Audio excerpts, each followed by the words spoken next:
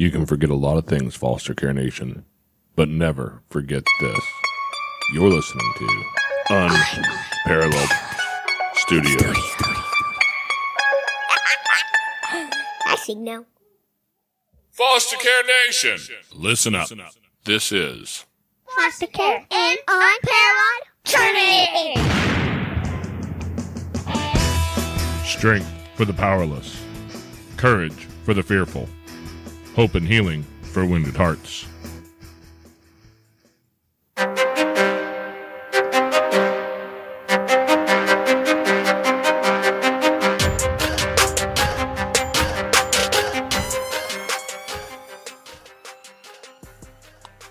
Hello and welcome back to Foster Care, an Unparalleled Journey. Today we have a return guest. Today we are going to be talking with Miss Jennifer Asher because she has a book, and we talked about it a little bit last time, and I know that it's going to be coming out real soon, so we want to talk to her about it. How are you doing today, Jennifer? I'm great. How are you, Jason? Oh man, I could be better, but it'd probably be illegal, so we're just going to take what we got today. So how have you been with this whole process, this book writing process? I'm going to tell you, I've been told many times that I need to write a book, and I've sat down and wrote a lot of words. I've never put a book together. So how's it going? Are you have it all finished, ready to go and put out to the public soon? It absolutely is. And in fact, I got my files today to upload. So I'll be uploading them tonight or tomorrow morning, depending on how long it takes. So by the time anybody hears this, my book will be available on Amazon. Sweet. Well, you will have to make certain that you send me a link to that, because on our podcast page on the website, we have a new page on there. You can see it across the top, or if you're looking on mobile, it's in the drop-down menu in the top left. At least on my phone it is. I don't know about your phone. I'm assuming it'll be there for you too. But there is a page called Book Resources.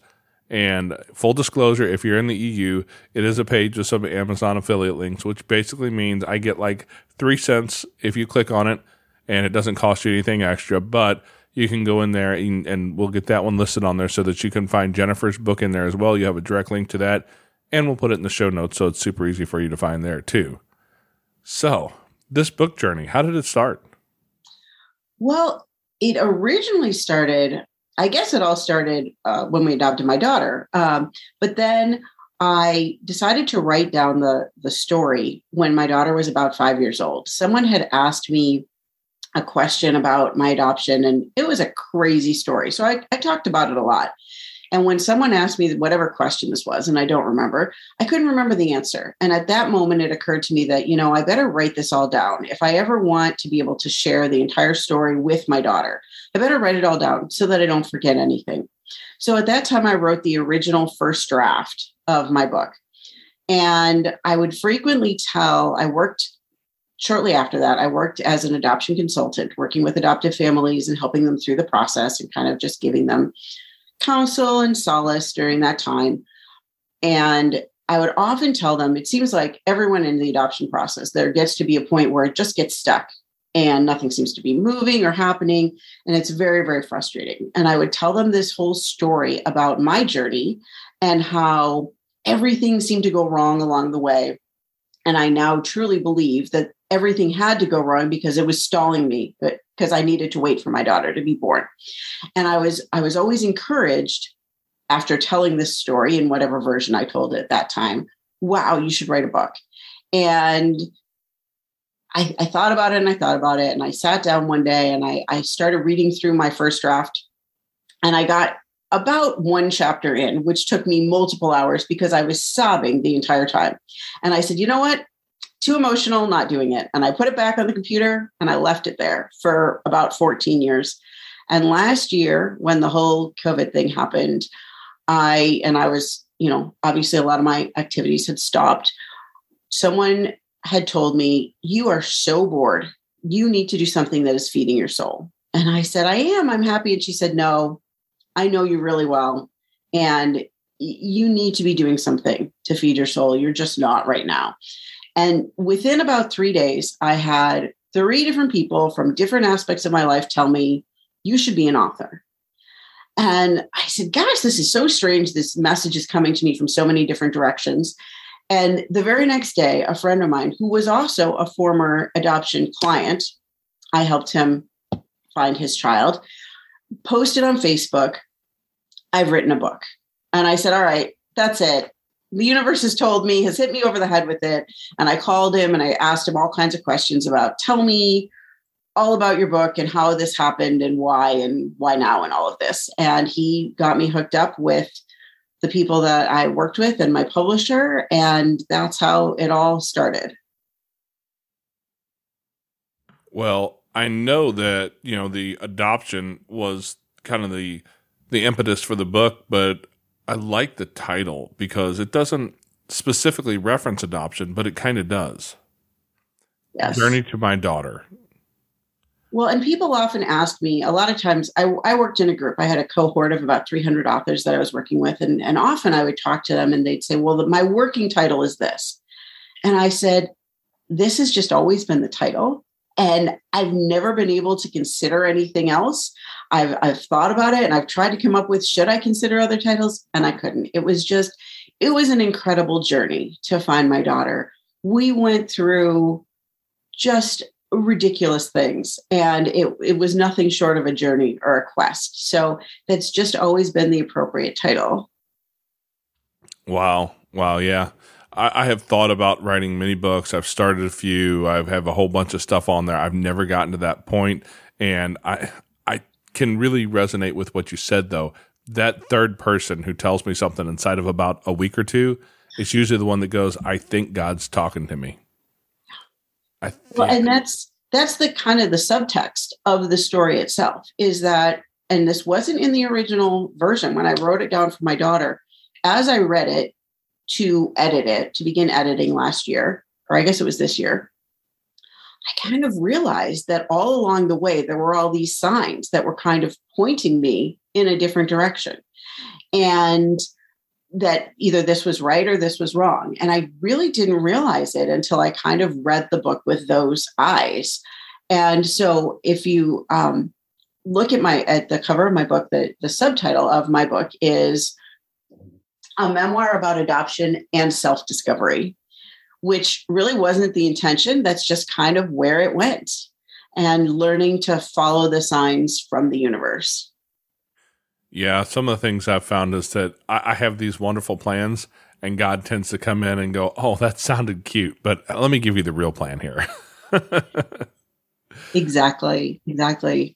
I'm glad I'm not the only one he talks to that way. Well, and it's not always clear, and you have to be open and willing to listen. And that's the bottom line is you have to be willing to listen. I'm pretty hard-headed. And if you've ever read Gretchen Rubin's The Four Tendencies, I'm a rebel, which means I follow no one's rules. And I don't follow other people's rules, and I don't even follow my own rules. So, and that's very, very, very evident in this book because I just have an agenda and I've decided that this is what I want and this is what I'm going to do. And no one and no government and no company is going to get in my way. But the universe had other plans and I just had to learn to follow them.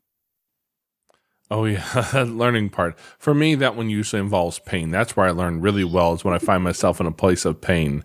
I love that you wrote this whole story down for your daughter, though, because as everybody knows, we have a bunch of adopted kids in our house, and every one of those stories involves some level of pain. There's a reason why a kid is not able to live with their biological mother and father, and that's the story of their pain.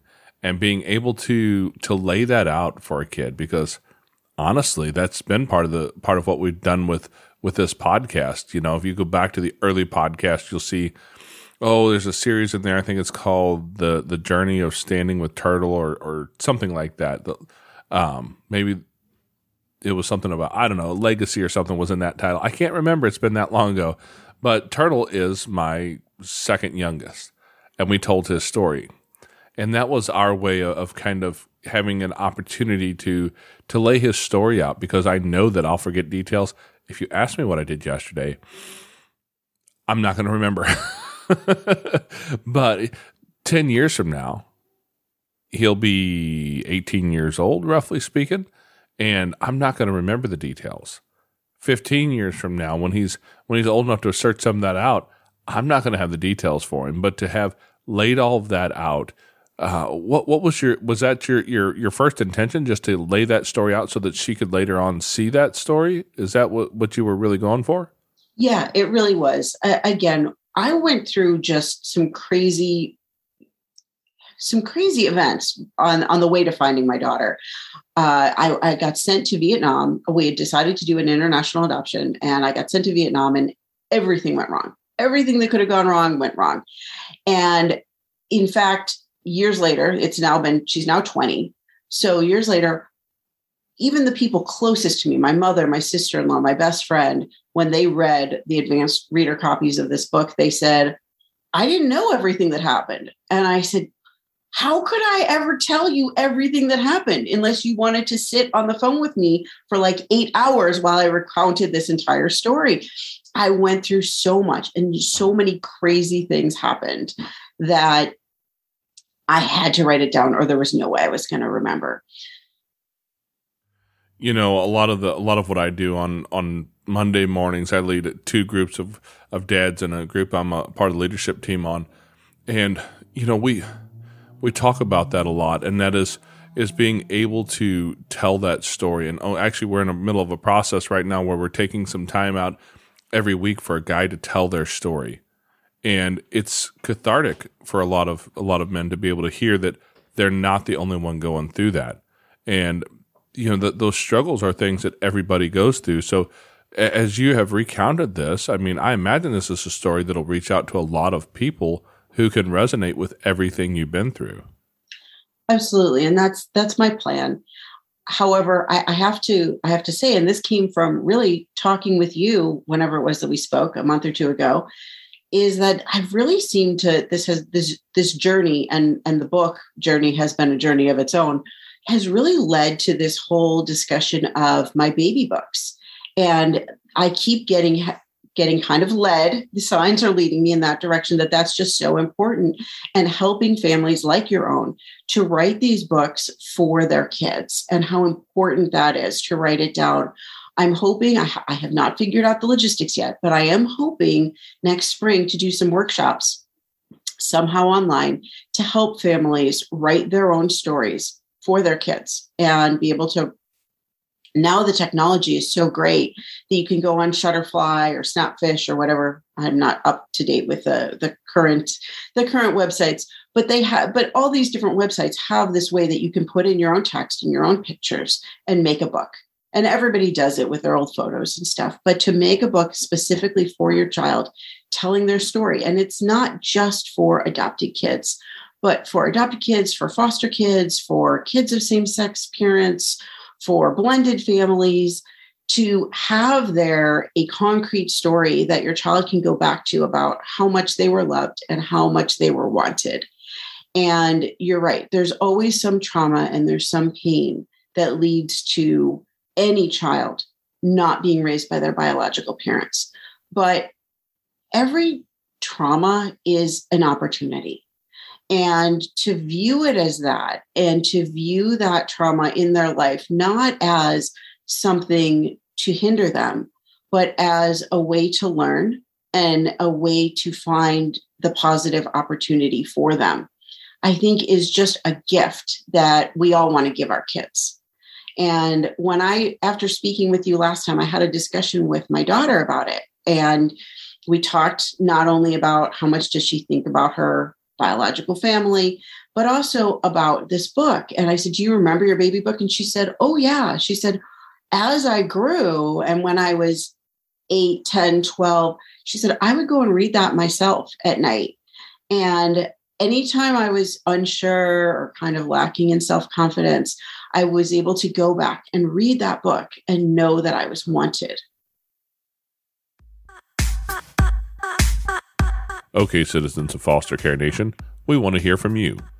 We want to hear any stories that you'd like to share with us, anything that might be funny, inspiring, touching, heartfelt, all of those things. That's what people love to hear. So why don't you send us some of your stories? You can reach us at our voicemail line at 413-FOSTER-3. Again, that's 413-FOSTER-3. Now, we're going to assume that if there's any privacy rules that you need to follow, you've already followed them and changed any names that need to be changed, because we will play some of this on the air. We look forward to hearing from you. Now, this voicemail has a limit of about, I think, 10 or 15 minutes, so anything longer than that, just contact me at jason@fostercarenation.com, and we can sit down and talk about your whole story.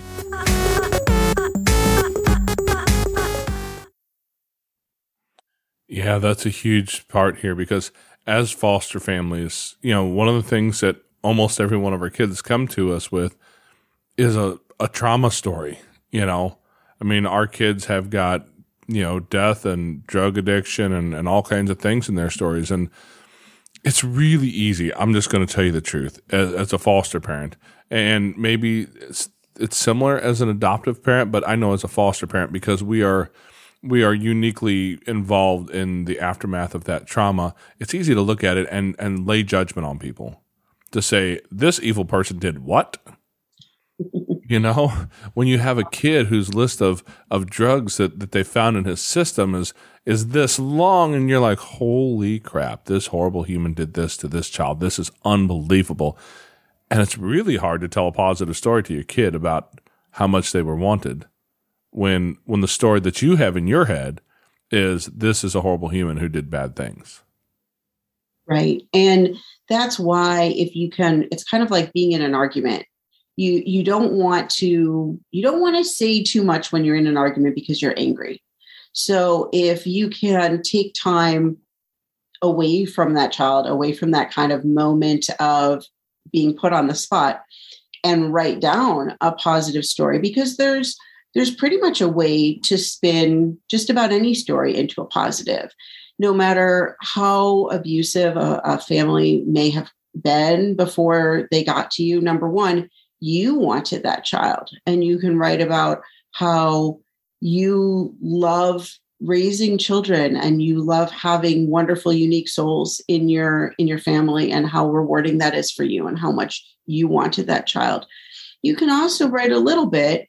You don't need to over romanticize it, but the fact that, and you can fudge a little bit, but the fact that that parent recognized in whatever way they did that they weren't able to care for that child the way they needed to, and that they wanted that child to have a life where they were being cared for and loved. Oh yeah, because that's truer than we like it to admit sometimes. Because it's so easy to stick to your guns on this is a horrible human thing. And I was almost going to argue with you when you said that you don't want to talk much in the middle of an argument. You don't want to say too much, because I want to say things in an argument. But yeah, no, you're right. Learning how to shut your pie hole long enough to realize that argument with a kid is not going to be healthy for them. And so you have to cover that in a fuller story that involves maybe, a parent who has some drug addiction and understanding that addiction for what it is, because there's always the argument that people are going to have as to whether or not addiction is an issue, is a disease. But I will tell you that I have seen personally that for most people, a lot of the things, the harder things like methamphetamines and heroin right now and the fentanyl, those are things that I think you get to say no to once. But the first time you fail to say no, I don't know that you get another opportunity to say no all the time. Well, and the fact is that it doesn't matter. It doesn't matter if it's a disease or not. I do believe that addiction is a disease. I do believe that, yes, there's a certain amount of control people have, and there's a certain amount that they don't have, but it doesn't really matter. The same could be said for anger or abuse or anything like that. It's something that we get carried away, or even just what you just said, being in an argument and saying things that will inadvertently hurt your child. We all struggle with these things. And it doesn't even necessarily need to be about your child. It can be with my husband, an argument with my husband where I say things that are hurtful and mean and nasty that in a calmer time I wouldn't really mean. But certainly with your children, we're here to guide our kids. And if we have a concrete positive version of the story that we're able to refer back to from as early as we can and as we can have it, then those questions won't come up and they won't put you on the spot like that. And even if they do, you've got the framework, and you can refer back to, hey, your book, and how we talked about that your biological parents weren't able to take care of you. That's why you're here, because they wanted you to have a better life, and we wanted you to have a better life. And we wanted another child. We wanted another child to raise and another child to have. Yeah, and we may have talked about this last time we talked, but that story is so important that if you don't have that hammered into their head, they will come up with an alternative story. And one of my best examples is our youngest little guy. He's 6 years old now, and he tells his story of how he ended up here. Now, his story involves his mom and dad being killed by snakes, but they took them out into the forest and hid him in a tree to protect him from the snakes. And the snakes killed his parents, and then the foster care people came and got him, and they brought him to us, and that's how he got here. Yeah. I don't know about you, but that sounds a little made up to me. But you didn't see the snakes. I didn't see the snakes, and the workers who told us the story of the kid coming to our house didn't see the snakes either. But that's a story he has in his own head at this point, just because for him he's making a story that he can identify with. Right. And I'll save the psychology thing there a little bit, because I think that some of the stuff around that, the archetypal stories that I think it was Carl Jung talked about a lot, and the inbred fear of snakes, where infants can notice snake patterns and show fear when they are shown that pattern. And I look at that and go, wow, this is wildly amazing. But we're in the process of trying to help him understand his real story to the best level that he can, because obviously age appropriate is important. But so all of that said, I'm cautious to dive too deep into a story with him yet, because he's just not ready for all that.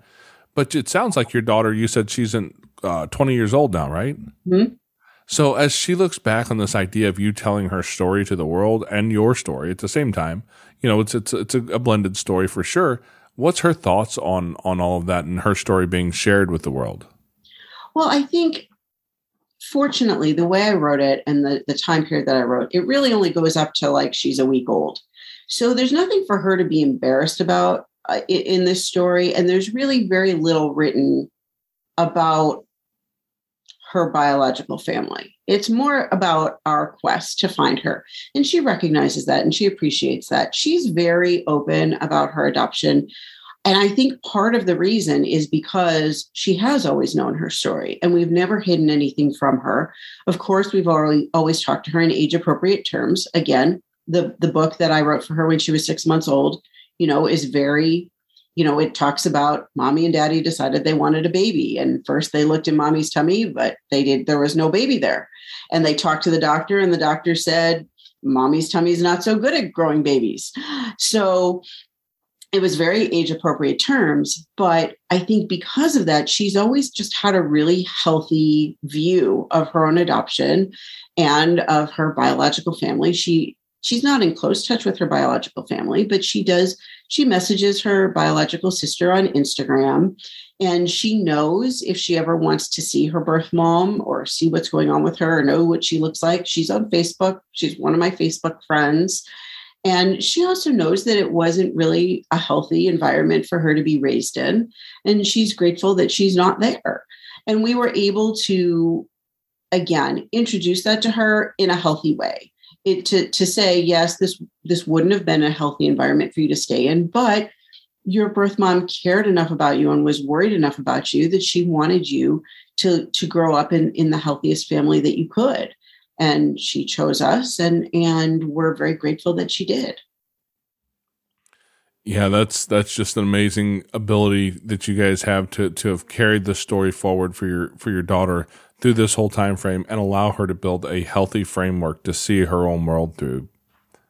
Absolutely. And the problem is, like you said, kids do make up their own stories. And the story that your son made up, or your foster son, wasn't an unhealthy one. The problem is when given to their own devices, children might come up with a story that isn't healthy or that focuses on my birth parents were bad people and therefore I'm really a bad person.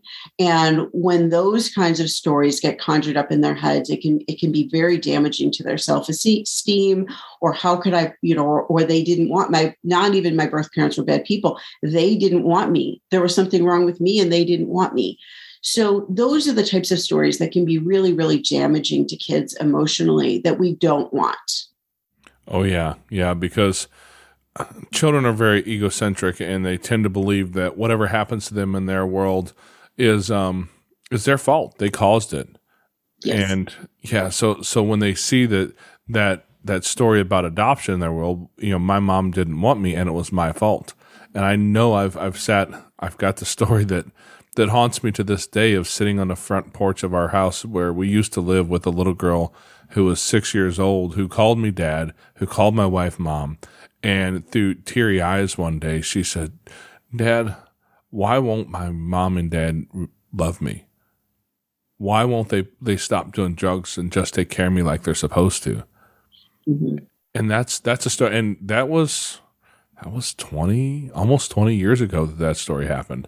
Yeah. And I did not have the verbiage to build a healthy story around that at that point. Unfortunately, I'm pretty certain I handled that all kinds of wrong. And we all do the best we can. Yeah. And I think I avoided, saying something, horrible and wrong, like, your mom just likes drugs too much, because that was, I still know her biological mother, and she does like drugs. Unfortunately, she's still in that struggle, but I didn't have the verbiage at that point in time to be able to build a healthy story around that for her, and point out that we're grateful, that our own gratitude for being able to have the opportunity to help her out in her hard place. And I love that you've been able to build that for your daughter and allowed her to build a healthy self-image around all of that. Yeah, it's very, very important. And kids will always try to blame themselves. And, and that goes back to, it doesn't matter if it's truly a disease or not. I think it's healthier to frame it that way, if that's really what you're dealing with, because you can say there's all different reasons that biological parents aren't able to care for their children. And it's not because they like drugs too much. It's because this is the lifestyle that they have, whether it's they don't have enough money to support a child, whether they are addicted and have a disease, and whether that's an addiction that you see as a disease, or it's some physical disease. There are some children who are placed for adoption, particularly these days. There are children who are placed for adoption because their parents have died of COVID, or in some cases, entire extended families died of COVID. And because of that physical disease, this child needed to be placed with another family. Yes, I recently heard a story of a little girl who needed a place because I believe her mom died. I forget what it was. It was a disease, whether it was COVID or cancer. It was something that the mother had died from, and her father was on his last leg of his tour overseas and got killed in battle. Oh. And she needed a place to go. Think of how you could write that story for her in two different ways. One could be horrible and damaging to her, and the other one could at least build up the idea in her mind that she came from amazing people who had bad things happen to them, and she has amazing in her veins right now. Yeah, exactly. And again, it goes back to that whole, you don't want to say things in the fight, or you don't want to, and same kind of thing is, you don't want to say things when you're put on the spot and have to come up with an answer really quickly, like you were on the porch with your 6-year-old, that you have to come up with something like this. And that's why I really, again, and it's so funny because this was never my plan when I started this journey in any way, shape, or form. But I've just found myself on this platform about sharing these healthy stories with these kids preemptively, so they don't ever get to that point. And so that we're not ever put on the spot like that on the porch without any kind of reference or knowledge of how to answer these questions. Yeah, what you're doing here and what you're talking about, and I'm excited to see if you have a program worked up coming up in the spring, because this seems like the sort of thing that needs to be pushed out through adoption agencies and foster agencies, so that people can learn the skill set of telling a healthy story to kids, rather than allowing them to make up their own stories or hear stories that are damaging for them to play in time and again in their own head. Because I think it was Melissa Corcoran we interviewed, and she had talked about how there was a study about how often kids in care or adopted kids think about their biological family. And the idea for most parents that were involved, foster and adopted parents, thought it was probably once every week or two at least. And the answer that they got from the kids was it was once every day at least. Well, and it's so funny that you say that, because that was one of the things after I spoke with you last time that I asked my daughter. And I said to her, how often do you think of your biological family? And she said, almost never. And I said, well, like how often? She said, I don't know, maybe once every couple months. Oh, wow. So, yeah. So I don't know. I don't want to take credit in any way, shape, or form, but I do think the fact that we've been so open about it and there's no mystery about it. And again, if she wants to know what's going on with her biological mother, she can go on Facebook and look. And we would never discourage her from that. We have no problem with that. So I think that when you take that mystery away, it's like talking about not discussing the blue elephant in the room. If you're asked to not discuss the blue elephant in the room, that blue elephant will never leave your mind. But if you just say, hey, just want to let you know, we got this blue elephant. We can't get him into the other room. So he's just going to be here and he's fine. He won't bother you at all. You don't even think about the blue elephant. Yeah, I forget who it was. Somebody had talked about a book, and it was something about having a dragon in the house, and the kid came home with this little dragon and talked about how this dragon had gotten bigger and bigger, and the parents always said it wasn't there. They ignored the fact that it existed until the dragon got big enough to more or less walk down the street with a house around him and moved his house down the street. And as soon as they recognized that, they said it out loud and said, oh yeah, there's this thing here, and they mentioned it, the dragon began to shrink, and down to the size that he was a small, manageable thing again. And I was like, that's a beautiful metaphor for how these things go, because sometimes these stories are big and difficult and challenging.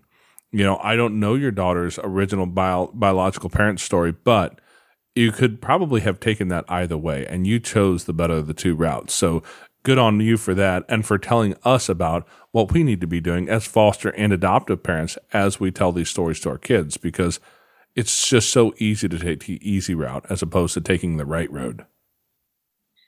And it's really not any harder when you just think about it in terms of you want what's best for your kids and you want to tell them in a way that's going to be able to help them, because every trauma that happens, you have a choice. It's not what happens to us that's the trauma. It's what happens in our head in response to the trauma, no matter what it is. And if we can take these things and make them a positive and reframe them in a healthy way that can propel you forward. Again, I spoke with someone this morning who she had horrible trauma in her life. She's actually a fellow author. She's not publishing until May, but she had called me to ask for some advice in her pre-sale campaign. And we got in a discussion about her book. And her book, I can't remember the name of it, but it was something like Trauma Propels. And she said she wants to teach everyone to take what's happened to them and help it propel you into the future in a positive way.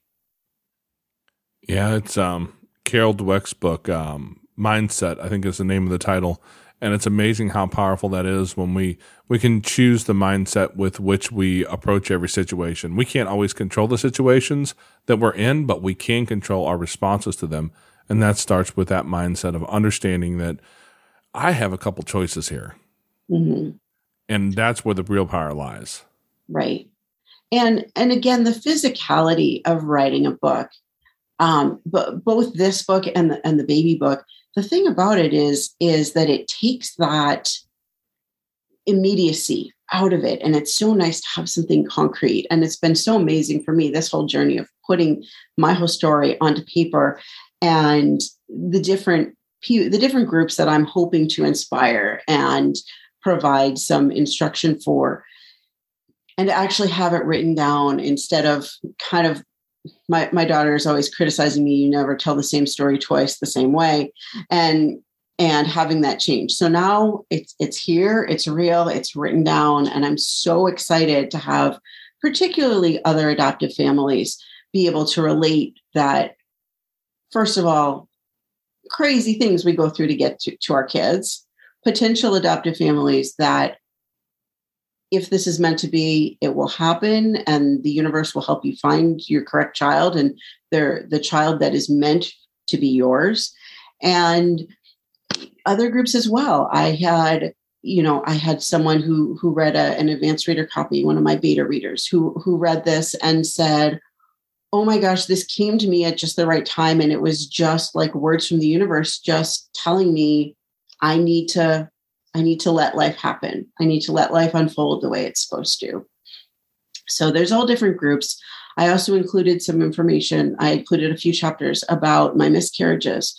So, which I didn't originally have in my original version because my editor asked me to. She said she had experienced miscarriage and that if it was something that I was willing to talk about, that it was something that really wasn't written enough about and it really wasn't normalized enough about. And I said, you're right. I said, when I started this, I never, and even as kids and young adults in school, nobody ever talks to us about that. When you decide to have a child, you might not be able to have one.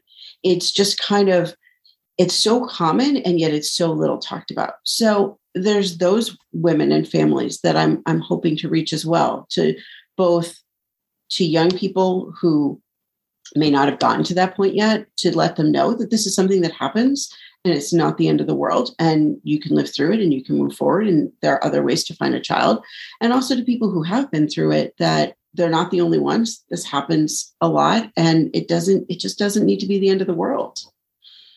Oh yeah. Yeah. I mentioned it being part of a dad's group.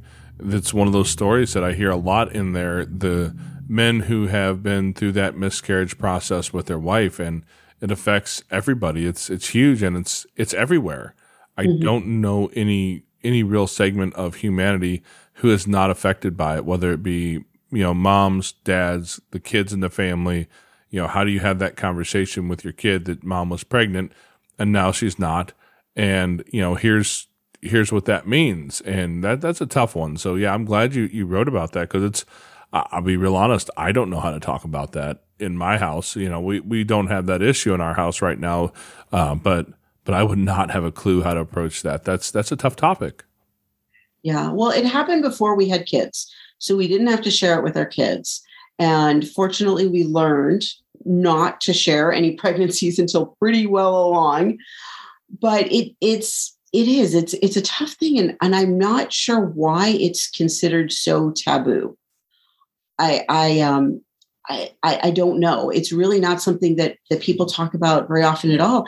And I've been surprised how many people that I know well. Now, I've got this like huge reader base at this point of like 8 people who have read my book so far. But I'm shocked how many of them, and these are people close to me, who have said that they had a miscarriage as well. And I never knew that about them because it's just something people don't talk about. And again, it's a horrible thing. Fortunately for me, it was not overly traumatic. I was able to, again, frame it and see it for me as my body getting rid of a fetus that was not going to be able to develop normally. And at the time, I didn't really see it that way. But by the second one, I was able to see it that way and just say, okay, my body knows that this isn't working for whatever reason, or that my body, I'm not a doctor. Either the fetus couldn't develop normally, or maybe my body could not at that time handle a pregnancy, that it somehow would have made me very sick.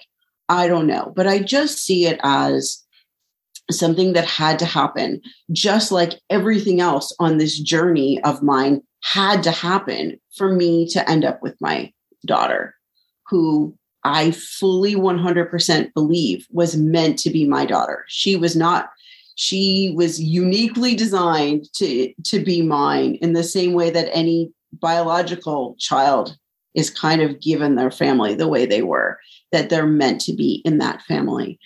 So I don't know why it's just not talked about more, but it's something that happens a lot. I think there are some statistics that I put in my book, and I did a little bit of research to find out, but I know it's at least 10% that's reported in the first trimester of pregnancies and in miscarriage. That's 1 in 10. And it's probably more than that, because I think there's a lot that, just kind of happen naturally and they don't have to have a D&C, so that never gets reported.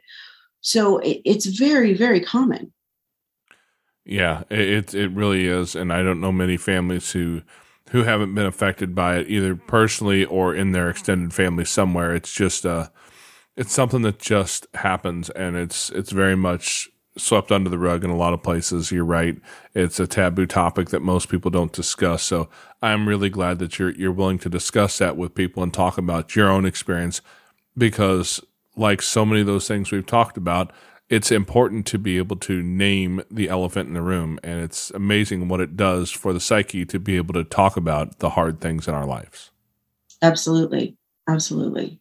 So I got to know, it is currently the beginning of December in 2021. I don't know when the listeners are tuning into this particular episode, but I assume your book is coming out real awful soon. When is it going to be coming out? I just got the files today, and I will be putting them online, and you'll be able to pre-order, I believe, or you'll be able to order, I believe, tomorrow. Tomorrow. So that would be the 7th of December. Yes. So if you're listening to this, it should be up and available already. Yes. It should be on Amazon. It will also be wherever books are sold, but we all know Amazon. Yeah. Yes, we do. Yes, we do. Some people love them. Some people hate them. I'm beginning to dislike them because they show up in my house all the time, and I take money out of my bank account, and I'm starting to wonder if there's an issue in our house. And I'd love to blame Amanda and say it's all her fault, but those packages don't all have her name on them. Some of them have my name, like I must have ordered it. They bring you presents, though. My husband calls it the magic door. He's like, oh, look. We open the magic door and there's something else at the doorstep. Yes, unfortunately, with that magic door comes a debit out of my account. I may or may not have bought a few things there that I would not have paid for in the store. I don't know what the magic is that they have figured out, but they figured something out. Yeah, I think it has something to do with you don't have to get in your car and go to the effort of doing it. You can just kind of sit on the screen and order strange things in the middle of the night. Now you're telling my story again. So I am there. Now I'm certain we talked about this before, but I don't remember the answer. Are you doing the audiobook as well? Yes, I will be doing the audiobook. That will not be available till sometime next year.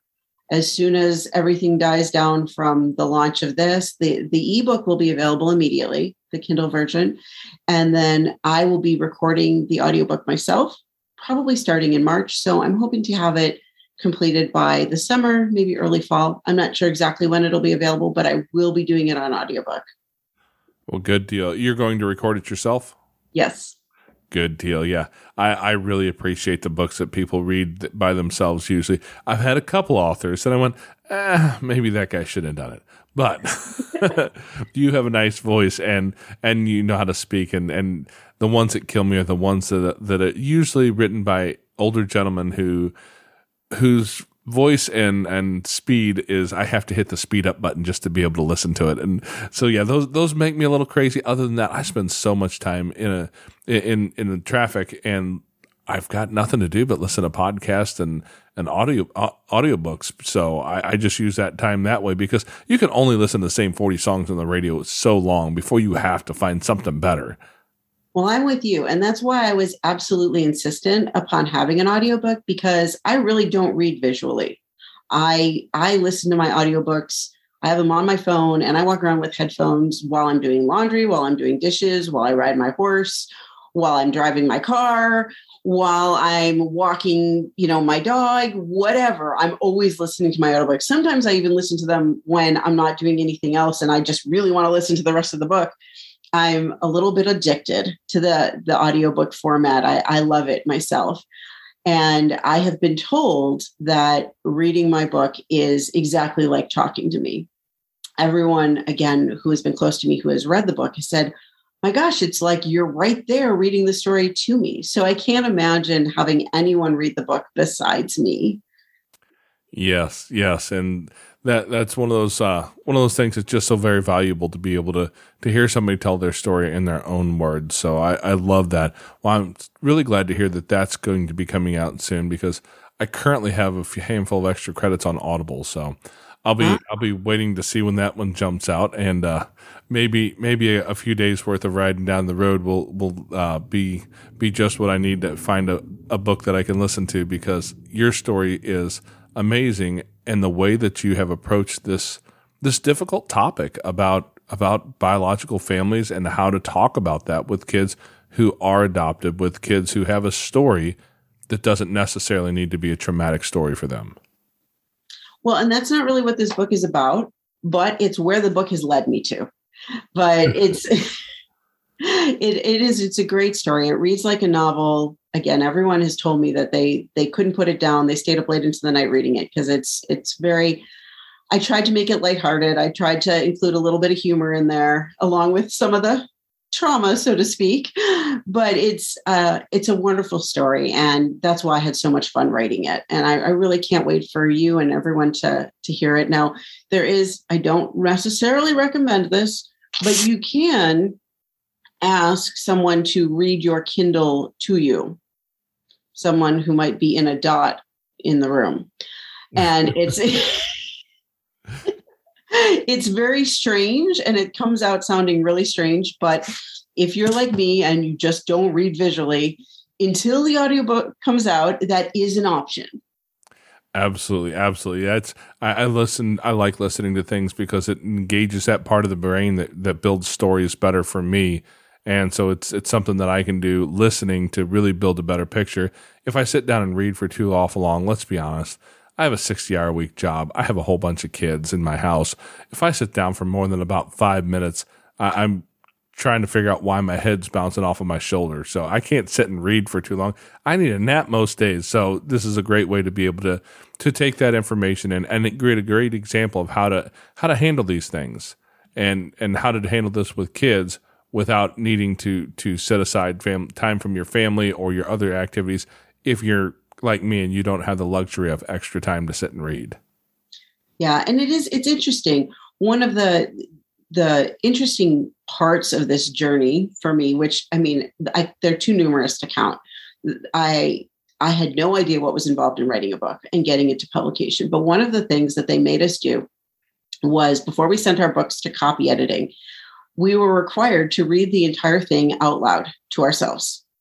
And they said that is because it uses a different reading out loud, and hearing it, uses a different part of the brain than reading it visually. And where your eye can kind of skim over some of the typos and some of the mismatched verbs and nouns, when you hear it out loud, it's reaching a different part of your brain. So interesting. I never thought of it that way, but we were required to read the book aloud 5 times total. So I've read through it aloud 5 times already. Wow. Wow. Maybe I won't write a book. I don't know if I have the time to read through anything I write 5 times. I love that. So what's next for you? Well, first I have to market this book and get it into people's hands, which I'm really hoping to do. I'm really excited. I love the whole story, and it's something I've loved telling people over the years, but I'm so excited now that I can reach a greater audience. So initially, I'm just trying to get this book into people's hands. I do have, like I said, some inspirations to do some workshops and helping people write their own adoption stories for their kids, like children's books. I'm not sure the best way to do that. I'm planning to do some workshops. I may do some one-on-one consulting as well, where I just help people with their individual story and coming up with the right wording. Eventually, I'd like to write some other books. I have some great ideas. Hillary is a figure skater. My daughter is a figure skater, and that leads to more stories than I can possibly tell in my lifetime. But I'd like to try. And there's a couple of young adult books that I've talked about that I may write about her young beginning skating adventures. And I may, depending on just kind of where the universe leads me, I've been asked to write a book about my son's adoption. My son was adopted as well. It wasn't quite as crazy a journey as my daughter's, but just as wonderful an outcome. So I do plan to continue writing and having books in the future, but probably not for at least a year, because I also will be starting in March doing the recording of the audiobook. Yeah, it sounds like you have quite a few things on your plate ahead of you already. And yeah, that's most people struggle with trying to find what they're supposed to be doing in this life. It seems like you found what you need to do. It's just a matter of having the time to get it all done. Well, I'm really excited about it. And this certainly wasn't my first attempt at what I should be doing with my life. In the first chapter of the book, you'll hear about my so-called career as a businesswoman. And then after that, my attempts at working in psychology. I was a therapist for a while, and then I worked in the adoption field and working with adopted families. So this is definitely not the first thing I've tried, but I really, really am enjoying it. And I'm just so excited to get this story out there and helping people on a broader scale than I could do one-on-one. Well, we can't wait to hear it. I'm so excited that you've got this story and a wonderful example of how to approach these things with your own children who may or may not have their own trauma stories, and just letting people know, number one, that there's a good way to handle it, and number two, that adoption can be beautiful. It doesn't need to be the trauma. Yes, most every child who's been adopted has a trauma in their life, but that does not need to be the basic foundation of their story. Absolutely not. So, well, thank you so much for your time today. I can't tell you how much I appreciate you telling us about this story and this book coming out. And like I said, as soon as I get a link, I'll make certain that it's on the show notes on the website. Again, I mentioned it before. I'll mention it again. Apple Podcast is getting a hold of them is the bane of my existence, so I don't even try and get a hold of them anymore. A lot of the times the links on Apple Podcast are all wonky and they just show up as text, so you have to highlight them and copy and paste them into your browser, or you can just go to the website, fostercarenation.com. Top left corner is the podcast blog button. You can hit that and you can find all the show notes in there. It'll be under this show, and there will be links there that work for sure. So, it should be pretty easy to find. Yeah, it'll be Journey to My Daughter, and you can just search on that on Amazon. There is no other book with that title. I've looked, at least not on Amazon. I'm pretty easy to find. My name is Jennifer Rose Asher, and I'm available and happy to talk if anybody has any specific questions or anything. I'm on Facebook, Instagram, LinkedIn. Very willing to talk to anyone, particularly other adoptive families, foster families. It's really, my children are the most important thing in my life. I can't imagine my life without them. And I think adoption is a beautiful thing. And I think it's very sad that lately there have been so many negative stories about adoption, because I really think it can be a wonderful thing for all involved. Absolutely. Absolutely. And, it seems as if the news media really likes the horrible stories and they sell better. So you hear a lot of those, and you don't hear enough of the beautiful stories like yours and your daughter's story to be able to always see the benefit of this situation, even though it came out of a place that maybe started with some trauma, but it still ended with beauty. Absolutely. Okay, Foster Care Nation. Thank you for listening to Jennifer's story. Now take her knowledge and wisdom to heart so you can create love and healing in your family and community. Be sure to come back next week. We have new episodes every Tuesday. If you'd like to share your story as a guest, you can reach us at jason@fostercarenation.com.